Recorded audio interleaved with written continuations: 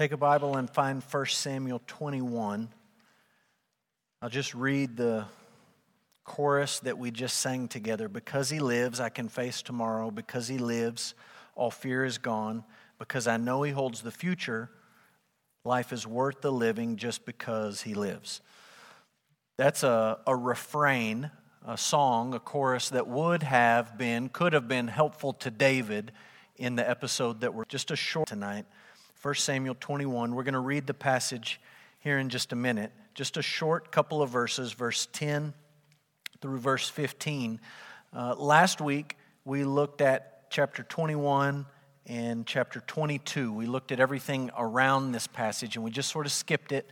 We're coming back to look at it tonight, so we're going to read it in just a moment. How many of you remember the television show Unsolved Mysteries? Remember this TV show? Came out in 1987.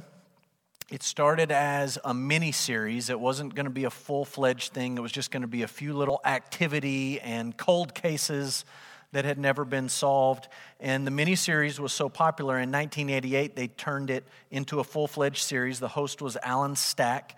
And that's kind of like the perfect face for Unsolved Mysteries. I don't know that you could do better than Alan Stack. And if you remember the show, the premise, is pretty simple. We're going to tell you a story about something strange that happened, and it's unsolved. We don't know the answer. We don't know what really happened. We don't know where this person really was. We don't know who the killer was or who the perpetrator was. Everything is sort of left open-ended at the end of the show. It ran for 10 years on network TV, and then they bumped it over to Lifetime and Spike TV. And if you're just sitting here tonight thinking, I love that show, you can go home and get on YouTube, and old episodes are on there, and you can watch old episodes of Unsolved Mysteries if you need your 80s fix of ghost stories. If you remember the show, what drew you to the show, the appeal of the show, is also what made you eventually probably give up on the show. Like, the curious part, the interesting part is that it's unsolved. But you can really only watch so many of those before you say, okay, I need some resolution. Like, I need to know how this ended. Can you give me a little update? Or can you give me the leading theory? Or just, we need some sort of closure when we think about stories like they profile on Unsolved Mysteries. We want answers. We want things to be nice and neat and in their box. We like that in our movies. We like it in our TV shows. And every now and then you see a movie and maybe it gets a bunch of awards where they leave the ending sort of open and all the strings are not tied together, and the critics talk about how brilliant the movie is, and normal people like you and me say, that was terrible. That was the worst ending ever. Or maybe you get involved in a TV series and you watch a TV series year after year after year, and then the show is finally going off the air and you think, okay, last episode, they're going to wrap it all up and put a bow on the top, and you get through with that last episode and you think, you're just leaving me hanging. Like, we instinctively want some kind of closure, and we like solved mysteries. Tonight, I hate to be the bearer of bad news, but our passage is a little bit of an unsolved mystery. We're going to look at it, we're going to talk about it, and in the end, I'm just going to say to you, here's the way I lean on this story, but it's just kind of one of those strange stories. And ultimately, I'm going to come back and say to you, I don't think that's an accident of whoever wrote this book. I don't think it's the Holy Spirit forgot to inspire them to write the conclusion of the story. I think that's actually intentional, and we'll talk about why later tonight. It's interesting when you read books about the life of David, how they treat this particular passage. I've quoted Eugene Peterson a lot. He skips the story, says almost nothing at all about this incident. Max Lucado, if you've ever read one of his books, he has something to say about everything. And when you come to this story, he gives it a page and a half. That's all he gives it. And I know it's a short paragraph, but just a page and a half. Chuck Swindoll gives it a page and a half. Robert Bergen wrote a commentary that I've referenced throughout this study. He gives it 2 paragraphs. And when you read these very short accounts of this story, no one seems to agree on what's happening. And that's one of the things that we're going to talk about tonight. Do we scold David or do we applaud David? Do we say, David, that was not a very good moment in your life? Or do we say, David, that was brilliant. I want to be just like you when I grow up. That's the unsolved mystery we're going to wrestle with. Here's a quote from Alan Redpath.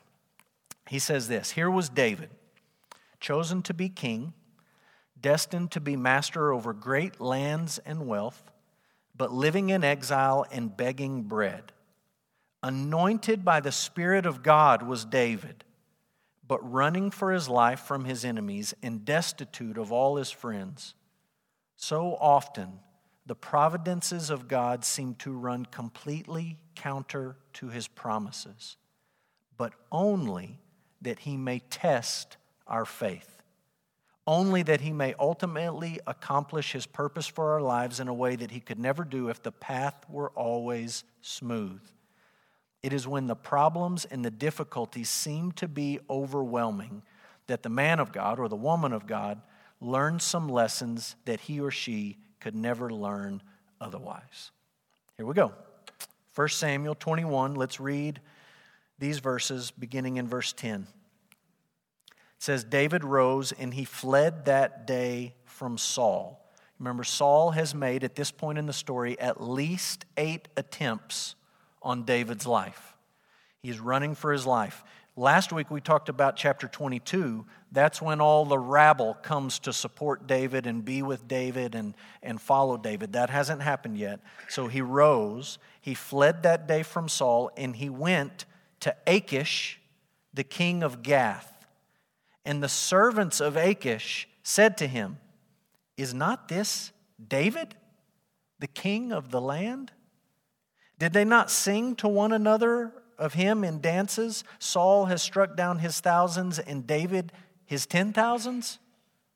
And David took these words to heart and was much afraid of Achish, the king of Gath.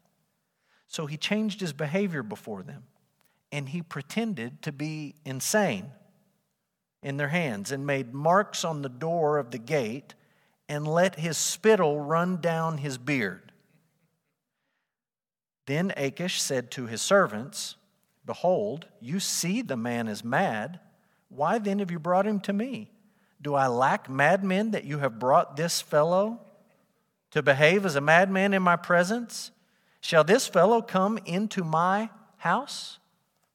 End of story. What a strange, strange story. Let's jump in. David's excursion to Gath was motivated by and marked by fear. Fear is all over this episode, this time in David's life. Quickly, I'll just show you a map that gives you some idea. David has been around Gibeah, Ramah, Jebus, which is Jerusalem. Last week we talked about Nob, or in recent weeks we talked about Nob. Moab is down on the bottom right in chapter 22. He's going to run down to Moab and eventually come back to Judah, but right now he's in Gath, which is in Philistine territory. So he is out of Israel. He is in Philistia. Saul is trying to kill him. Saul is trying to kill people close to David. And David's decision is, I'm going to leave the country and I'm going to go to enemy territory. You remember, he killed Goliath, and where was Goliath from? Gath. Mark Dawson told me that was the final Jeopardy question a few weeks ago, and nobody got it. Nobody knew, where is Goliath from? He's from Gath. David ends up in Philistine territory. He subjects himself to the king, and he's looking for refuge. He's looking for asylum. He's looking for protection. And it's strange to even think that David went there in the first place. Why would he think that the killer of Goliath would be welcomed in Gath? He killed the great Philistine champion, and now he's going to their territory looking for refuge and looking for asylum. The only thing I can surmise is that David thought, if I go there, perhaps Achish will think the enemy of my enemy is really my friend. And we talked about this a little bit last week. Maybe he thinks Saul and David are on the outs. Saul is the sitting king. He's my enemy. So if David is on the outs with my enemy, maybe we can triangulate and there can be some sort of friendship here. It didn't work. He didn't stay in Gath. Because what did the people say when David showed up? The men of Gath are afraid of David. And it's fascinating what they say to the king when David rolls into town. They say to the king, Achish, that man is the king. They don't think Saul's the king. They know better than David knows at this moment that God has promised to make him the king. They say, why is the king of Israel coming to Philistia? And oh, by the way, did you forget how dangerous this man is? This guy, I know this is, West Texas paraphrase. This guy's a killer. You remember the song they sing in Israel? Saul has killed thousands, David has killed tens of thousands. Do you remember what he did to Goliath when he put the rock right between his eyes and he chopped his head off with Goliath's sword? They're terrified of David. Maybe they think he's a spy. Maybe they think he's going to lead some sort of invasion, like he's the Trojan horse that's going to get in and unlock the gate, and here comes Israel, but they're terrified of David. So the men of Gath are afraid of David, and David is afraid of Achish. You see that in verse 12. David took these words to heart. He hears what the people are saying to Achish. He took these words to heart, and he was much afraid of Achish, the king of Gath. So what does he do? He says, I have one play here, and my play is to pretend to be crazy. So I'm going to go over to the wall, to the gate, and I'm going to scribble on it. Wouldn't you like to know what he drew? What he wrote? It was convincing, whatever it was. And he's scribbling on it, and he's drooling on himself, and he's acting like a madman. And the king is convinced. He says, behold, you see the man is mad. Why did you bring him to me? Don't I have enough crazy people? Do you feel like that in your life sometimes? Don't I have enough crazy people in my life right now? I don't need one more. Get this guy out of here. I just want you to think for a minute. Have you ever been around someone that was really crazy? And I don't mean this to be funny, because when I ask that question, you think, oh yeah, my aunt, she's crazy. I'm not talking about your crazy aunt that you're going to see at Thanksgiving, or your crazy cousin, or like, this is not picture Cousin Eddie rolling up in the RV or anything like that. I'm talking about if you've ever been around someone who was genuinely mentally unstable. Tiffany's here. She could give us all kinds of great stories about people that she's been around. None of them would be about Lucas, I'm sure. So I've told you before, in high school, I worked at a grocery store, and I've shown you this picture before. It's a thrift store now, but it used to be Russell Central Food. It looked a lot nicer than that when I was in high school. And it was a very small grocery store, had about 4 aisles in it. And south of Russell's, right across 10th Street in Amarillo, is a neighborhood called Bivens.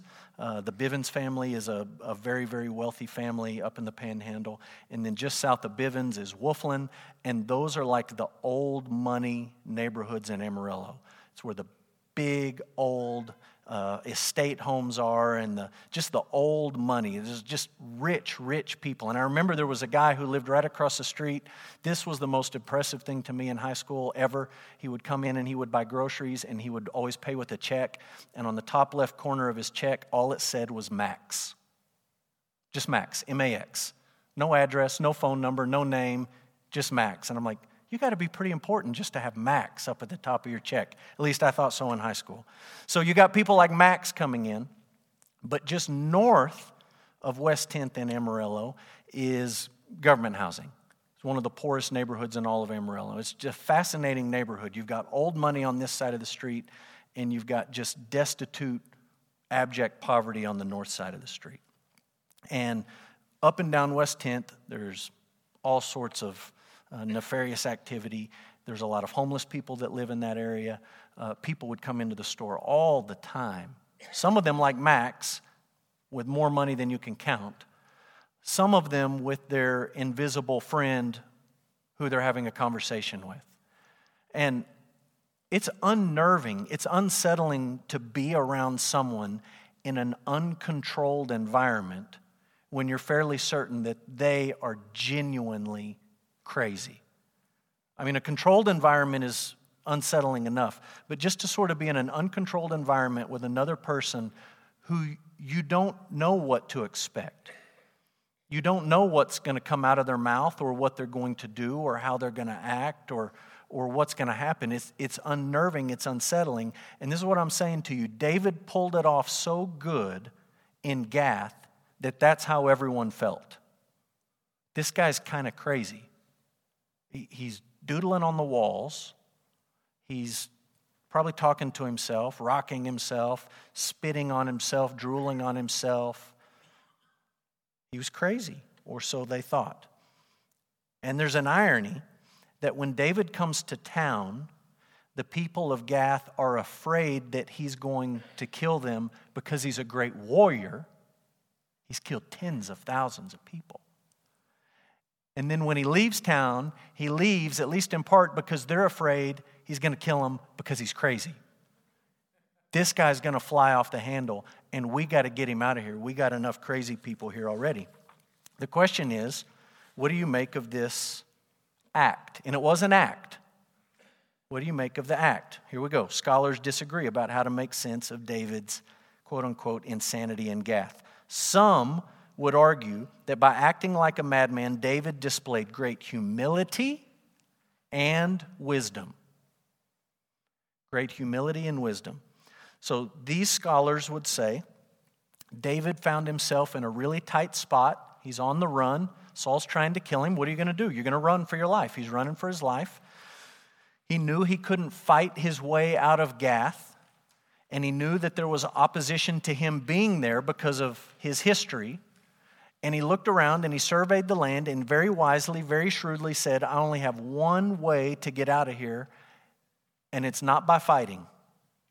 I'm not going to sling my way out, or I'm not going to chop my way out this time. And he humbles himself, these would say, and he plays the fool. Robert Bergen describes it like this.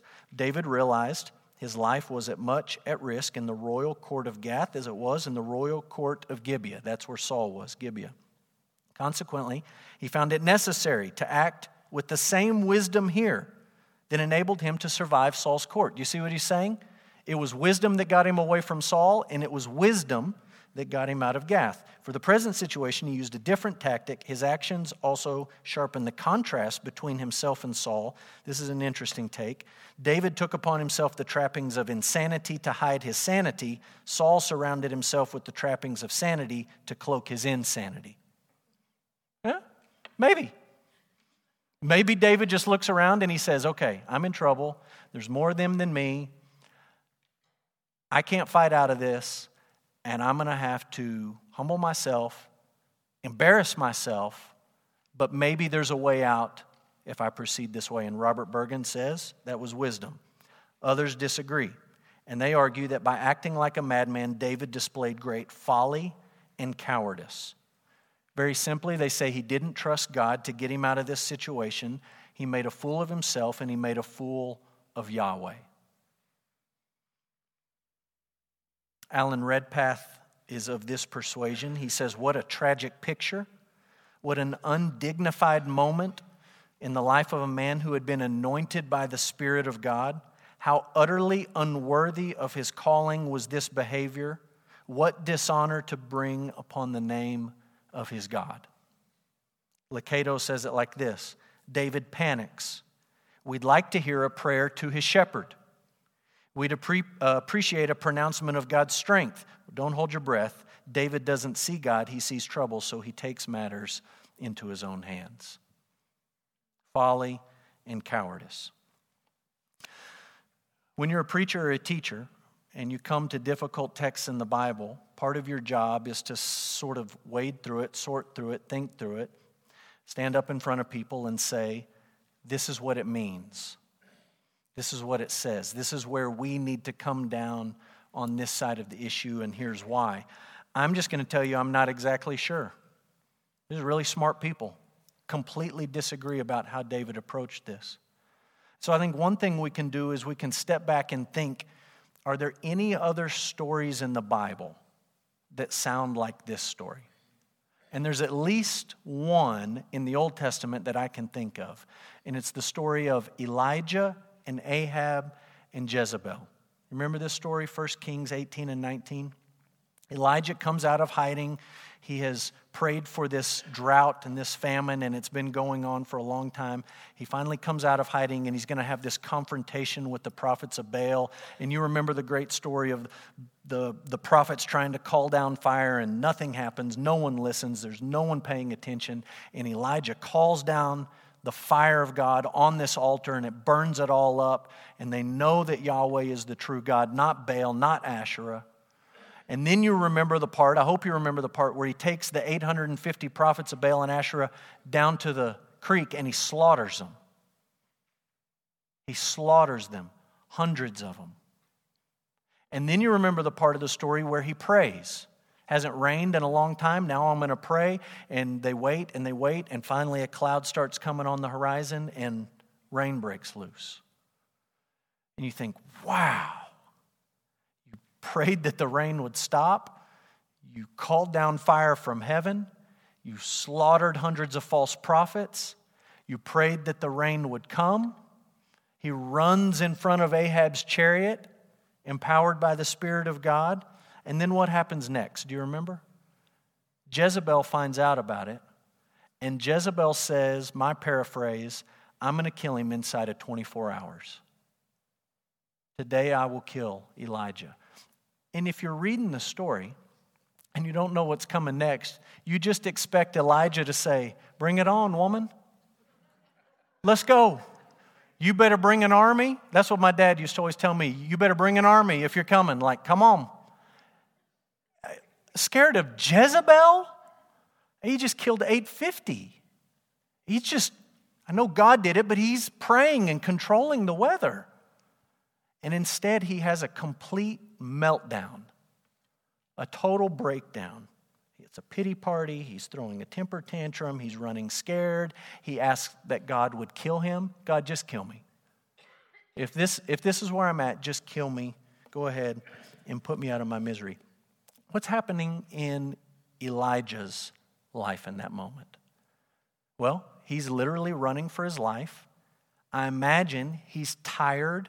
And I imagine he's hungry, and when you put those together, you get hangry, right? Let me tell you about a time that I experienced that. Toronto, 3 years ago, something like that. And we were about halfway through the trip, and irritable, dramatic, hungry, another irritable, and up top a confused. You're going to take a picture of that and show Crystal? Yeah, that's good. You've experienced that. Maybe some of that's going on in Elijah's life. Another thing going on in Elijah's life in this moment is that he is too focused on Elijah.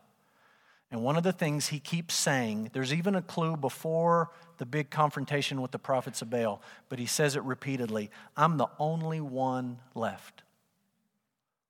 Just me. I'm the only one left. He's not the only one left. There's a man named Obadiah who has hid 100 prophets in 2 different caves. He's not the only one left. There's at least 100 others. And all Elijah can do is walk around, mope around, navel-gazing, looking at himself, thinking about himself, saying, well, I'm the only one left. And he's so focused on Elijah, he can't see the big picture. What are the parallels with David? Well, I imagine David is tired. He's running for his life. We know that when he showed up in Nob, he was begging for food. And I showed you a picture of what that bread looked like last week. That wasn't a gourmet meal. Like that was just to tide you over, get a few calories in your belly. So he's hungry, he's tired, he's on the run. But there's biblical evidence that David isn't just focused on David in this moment. He's actually focused on God. And that may be surprising when you think about David and what he's doing. He is actually focused on God. And you see that in the book of Psalms. Our perspective on David's actions must be shaped by Psalm 56 and Psalm 34. And I'll just give you both of these, and we'll look over and note a few things in each of these Psalms. Psalm 56 is an expression of faith in the midst of fear. And we'll look at the title and see how it fits with this story. It's faith in the midst of fear. Psalm 34 is an expression of thanksgiving for deliverance. Thanksgiving for deliverance. So if you want to, you can hold your spot. You can flip over to the book of Psalms. You can start with Psalm 56. And you'll note at Psalm 56, up at the top, there is a note. And the note says, to the choir master, in other words, you're going to sing this when you're all together, according to the dove on the far-off terebinths. That doesn't mean anything to us, but it's a musical note. You sing it to this tune. A miktam of David, a song of David, when the Philistines seized him in Gath.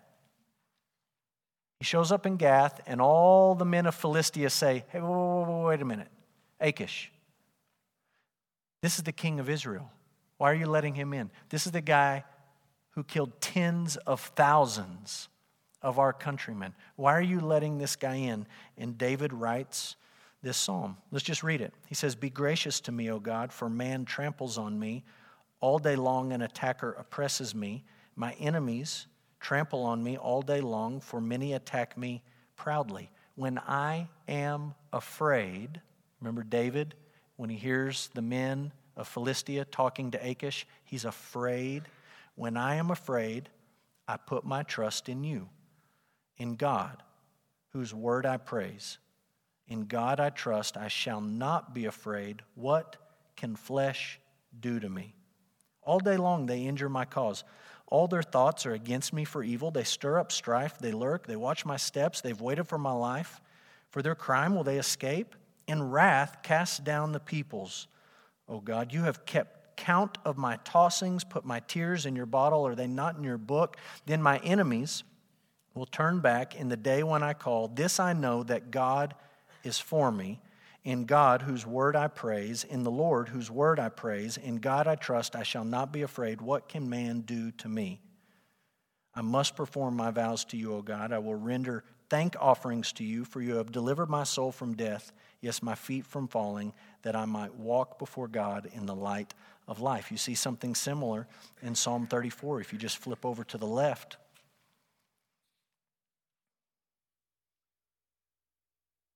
Psalm 34, the note here says it's of David when he changed his behavior before Abimelech so that he drove him out and he went away. Achish, Abimelech, same guy.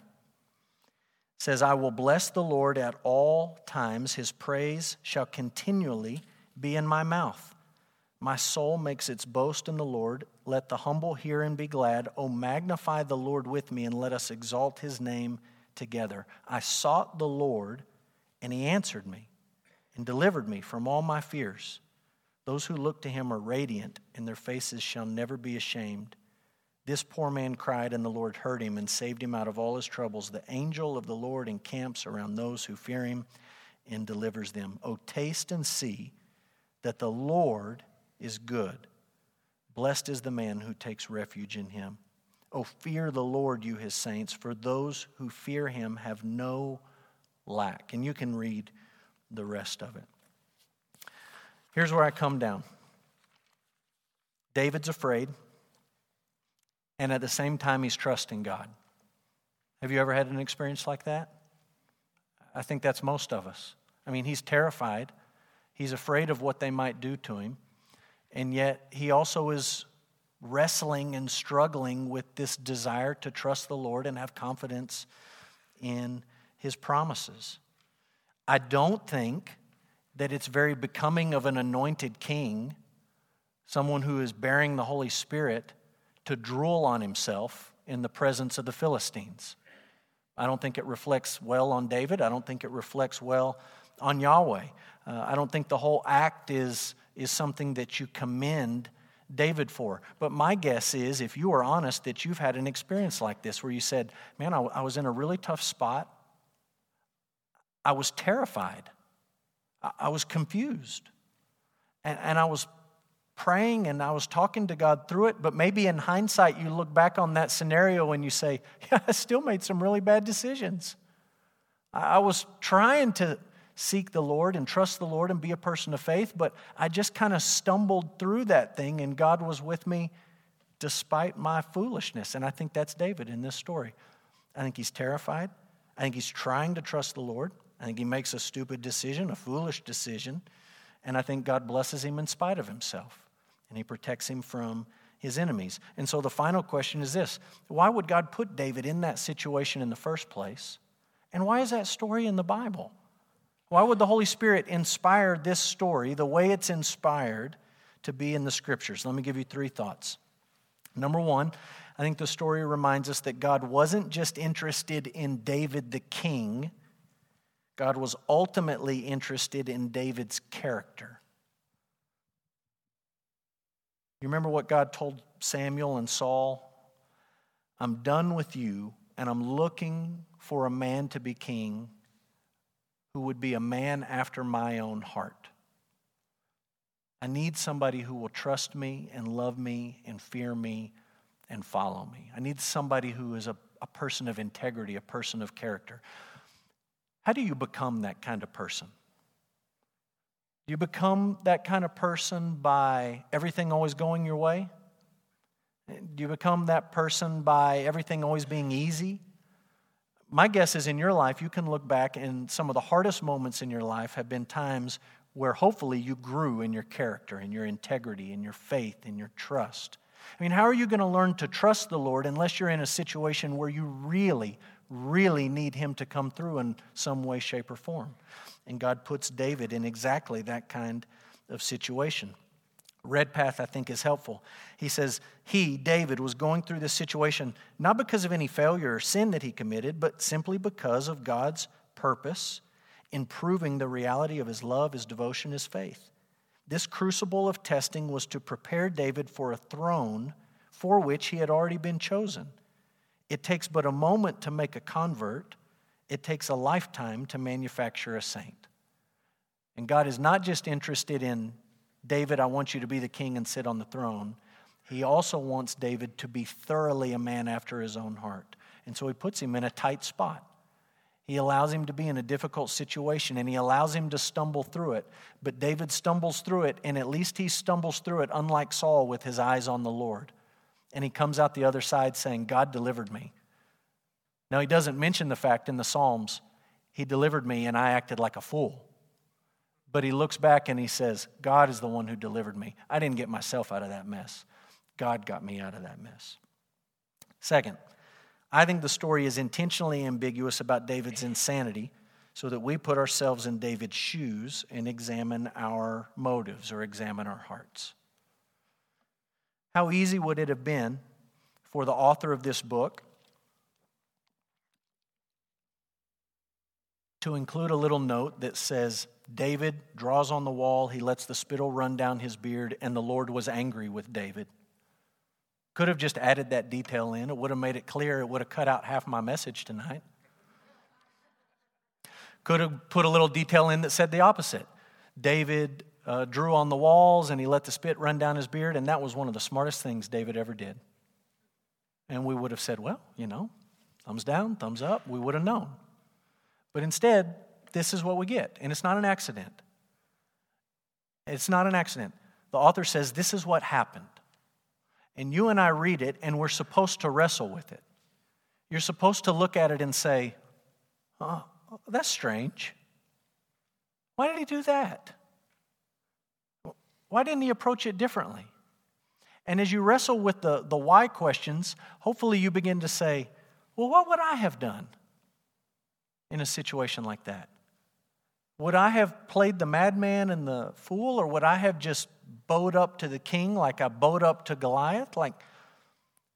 How would I have responded in that situation? And the ambiguity of it causes us to put ourselves into the story and to wrestle with our hearts and to wrestle with our faith and to wrestle with situations in our lives where you say, look, I'm in a situation, I don't see a great way out, I don't understand why God put me here. Am I going to be a person of faith in this situation, yes or no?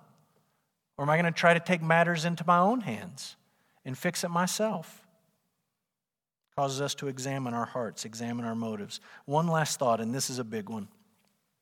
The story about David's insanity provides a contrast to the son of David, capital S, son of David, who refused to be afraid in the midst of his enemies.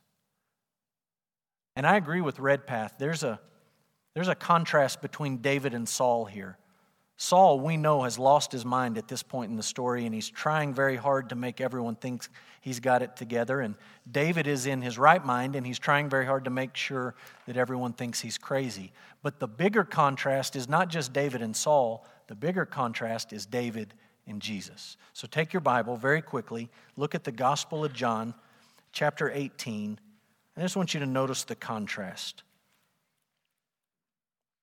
John 18. Verse 1 to 11.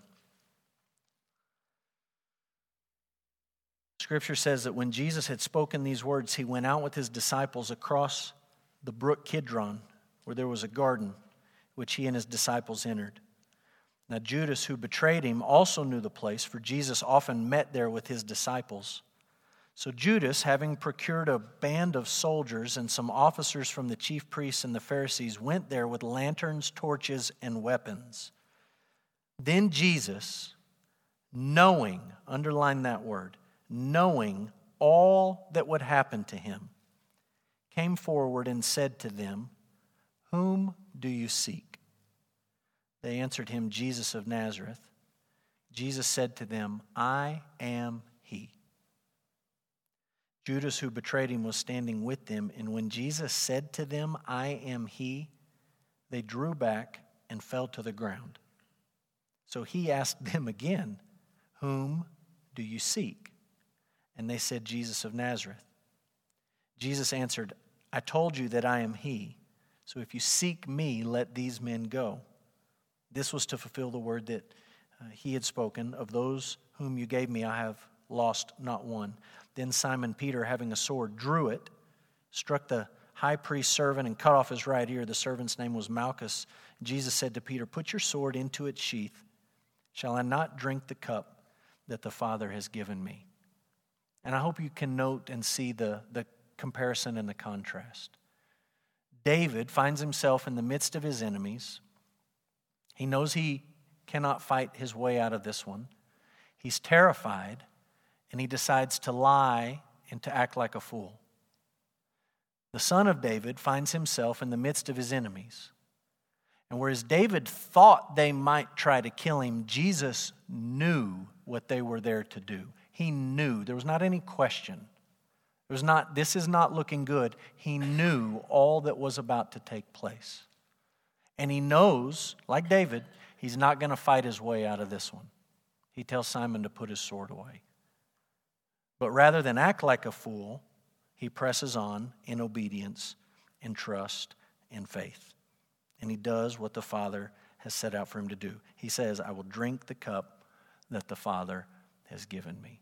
And you note the contrast between the stories, and over again you see this in David's life. David was not the one that God's people needed. In many ways, he points us forward to the one we needed, but he was not the one. We don't need a man who, when a moment of crisis comes, caves and acts like a fool and drools on himself and scribbles on the wall. We need the man who will stand up when the men come to arrest him and to kill him, who will stand up and say, "I'm the one you're looking for. Let these men go." He's thinking about the sheep. "Let these men go. I will drink the cup that the Father has given me." And he goes to the cross, not thinking he might die, but knowing he will die. Jesus, the Son of David.